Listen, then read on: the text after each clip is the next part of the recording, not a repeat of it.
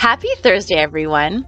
This is Crystal Lee Moore Lucier, also known as your Home Sweet Home 519 Realtor, Crystal Lee Moore, with Roy LePage Triland Realty in London, Ontario.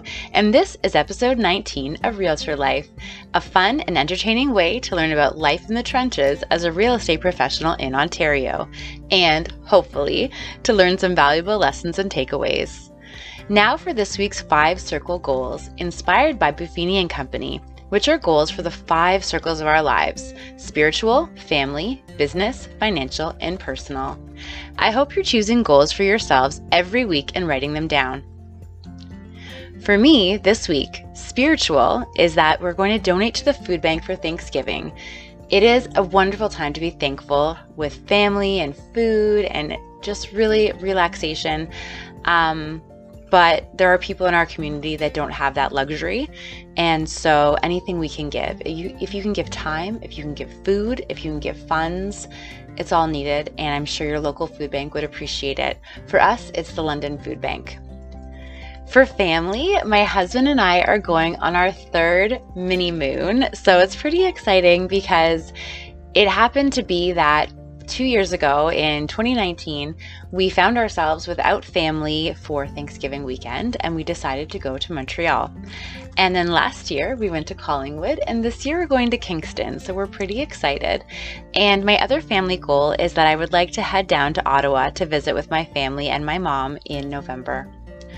My business goal is that I'd like to renew my vision board for 2021-2022, and I'm also setting up a marketing planning day and session with my assistant, which I'm pretty excited about. Financial, we're looking to buy a rental property, so we're working on that. And personal, I've been jumping rope. So if you have Instagram and want to follow my account, Chris Jumps, Krys for Crystal, but Chris Jumps. And there are so many amazing people in this rope jumping community, and I'm having a ball. Like, it's so much fun. And I'm working on the Mick release. So basically you jump and you skip and then you let go of the mic or the handle, and then you get it back while you're still jumping. It's kind of a big deal and it's really hard. So that's my goal. I hope that hearing about my 5 circle goals has inspired you to choose or write down your own 5 circle goals. I'd love to hear more about them. You can go to my website, www.crystalleemore.ca, and find my contact info, or send me an email at crystalleemore@royallepage.ca. And now it's story time. Today we're going to be talking about Form 650.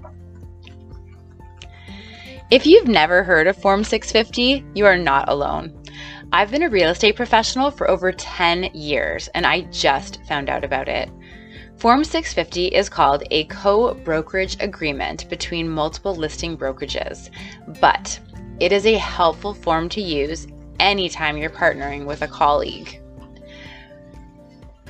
Why would you ever need to partner or co-list with a colleague, you're wondering? Why would you need to use this form? When I moved my business from Guelph to London a few years ago, I needed to come up with a solution for listings in either city. So as I was building in London, I still lived in Guelph, but my boyfriend, who's my husband at the time, my boyfriend lived in London, and I was going back and forth and really trying to build. So how did I have the ability to help clients in both cities? Enter co-listing. So I employed the services of some amazing agents in both cities, and then we were able to kind of partner up, tag team on these listings, and really serve the clients. Some experience that I had, some of the experiences were absolutely fantastic, and some were eye-opening. Just like when I found my husband, who's my best friend and my soulmate, values are key. But with partners in real estate, it's a little different, so getting it in writing is really important. The Form 650 outlines who will do what and when, what the commission split will be, whose brokerage will get the deposit. It has everything in there, and you can even add additional pieces or additional schedules if you need to. Some people were not cut out to be part of a team, and some people are. And that's okay. We're all different. We're all running our businesses, but it's not a good idea to put your reputation on the line or have your clients be frustrated because you didn't do the homework. So, my stories, a couple of them. When I did one of my first co-listings, basically the only reason I do co-listings for the most part is when I have built a relationship with people, but I'm no longer living in their area. So I get someone that I trust who really knows the area well and works the same way I do to come in with me. And we split everything. We try to do the work equally, but anyone who's ever co-listed can tell you nobody can actually do the work equally, because at the end of the day, one person, one brokerage is really going to have to take over. So I've had it where it's me, I've had it where it's the other agent, and it works really well in both ways as long as you've discussed it in advance. So one situation we had, and it was a little bit of a hiccup, we did a co-listing in Guelph, where I'm from, or where my real estate business is from, and it was my client, so I loaded it all in, I added my co-listing agent, and we found out, because I had added it in, that we couldn't put the electronic lockbox on the property, so that was a problem. The next thing that happened was we did everything together, and it was a co-list, 2 different brokerages, but the buyer's agent sent the deposit to my brokerage, which was a problem because the offer was not named in my brokerage, or my brokerage wasn't named in the offer. So it was such an issue, and it just really became complicated. So live and learn. But if we had had this Form 650 in place from the beginning, we wouldn't have had that problem. And I've also had situations where I've asked someone to co-list with me because of their location, and I quickly found out that it was the biggest mistake ever. They probably do their business very well on their own, but as a partner, it was a disaster. And at the end of the day, if we had had this Form 650, we may not have even gone forward, but if we did go forward, we would have had it all written out about who does what, and it would have been a lot easier. So my lessons are, number 1, if you're going to co-list or partner, get everything in writing and have the tough conversations early. Discuss who's going to do which jobs, who's going to be loading it into the MLS system, who's going to be taking care of putting the signs up, who's going to be taking care of marketing on social media. Is it enough to just share a Facebook post? Is that marketing? Not in my opinion, but sometimes other people think it is. Is it going to have a video? Are there going to be cleaners or stagers, or what is exactly happening, and how are you guys picking it? How are you paying for it? And at the end of the day, the most important is, how does the client feel? So that's really important. Have those discussions up front. Do not do this. Do not co-list or partner up unless you have a solid relationship with the agent. Sometimes we can get along really well with people, and then we work with them and we realize very quickly, sometimes too late, that we do not work the same way. And it's really tough to give the client the best experience while you're dealing with a frustration like that. So make sure that you know the agent and you've discussed how you're going to do things and that everyone's happy with it.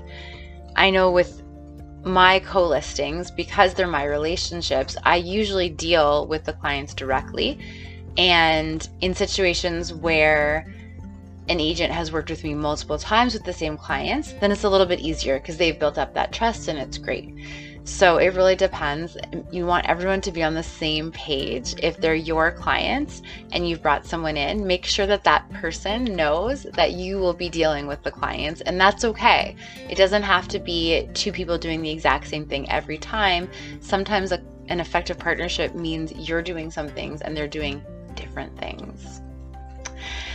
And finally, use Form 650. So I'm just going to show visually and verbally what is on the 650 form. So it's a co-brokerage agreement. It looks like this, like a normal form. It has 2 pages.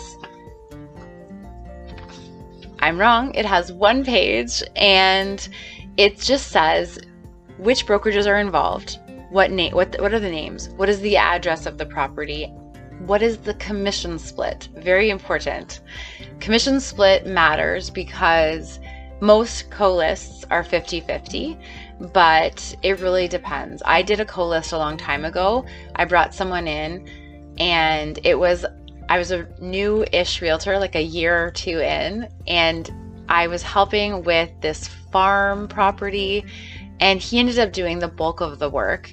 We had a chat about it at the end, and we did not do 50-50. I gave him more than the 50% because he made a valid point. He had done most of the work, and I didn't know what I was doing, but I was happy for the experience. So it depends. Not everyone's going to be okay with it. I was okay with it because I felt that he did earn more than 50%.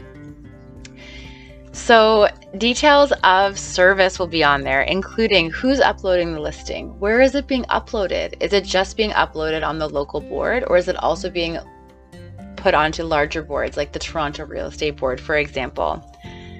Who's going to take in and let the clients know about offers? So who's dealing with offers? Who's marketing and promoting the property or the sale or the listing? And if it's both people, how are they doing that? What's the expectation? Placing a sign on the property. So signs on the property, if you're on a main street, are very helpful. If you're not on a main street, at the end of the day, the sign is just to let the neighbors know that you're for sale and to advertise for the agent sometimes. So it depends. If it's not my area, but it's my client, then I'm absolutely fine with my colleague putting their sign up. If the client doesn't want to sign, we talk about that. Sometimes we'll put both agents on either side of the sign, depending, but it really depends. It's case by case. You just decide. Sending everything to the seller's solicitor. So who's sending stuff to the lawyer? Which office? In my experience, the office that deals with the offer is going to be the office that sends everything to the lawyer, because otherwise it gets complicated. Who is holding the deposit? Who's doing the photos? Who's choosing the photographer? Who's paying for that? And is it all split? And same thing, who's doing open houses? Who's getting sign calls? If there are sign calls, who's getting what from that? So in my experience, what we usually do is if there are sign calls, then I will get, and it's not my area, I will get a referral on those sign calls, but they're not my clients. I'm not looking to build in another area. I'm servicing relationships that I value. And finally, there's also schedules that you can put in this Form 650. So if you want to add things in, maybe wording or how, like a schedule, maybe one person only works during the week, the other person works on the weekend, whatever you want. I think the more detailed you can be with this Form 650, the better. And as I said, if I had known about this Form 650 years ago, I feel like my complicated situations would have been less complicated, and it would have saved a lot of stress. So big shout out to Ron James of Kathleen Black Coaching Company for sharing this with me, and hopefully you now know about it and you also can use it. And basically that's the end of my plug for Form 650. And that's all for this week. So if you have any comments or questions or feedback, you can find me on Instagram at YourHomeSweetHome519Realtor, Krista Lee Moore, Krista Lee Moore Real Estate Sales on Facebook, or by going to my website, www.kristaleemore.ca. And don't forget, you can also check out Chris Jumps on Instagram as well if you also want to get into some rope jumping. Stay healthy, happy, and grateful, everyone. And I wish everyone a peaceful and wonderful Thanksgiving long weekend.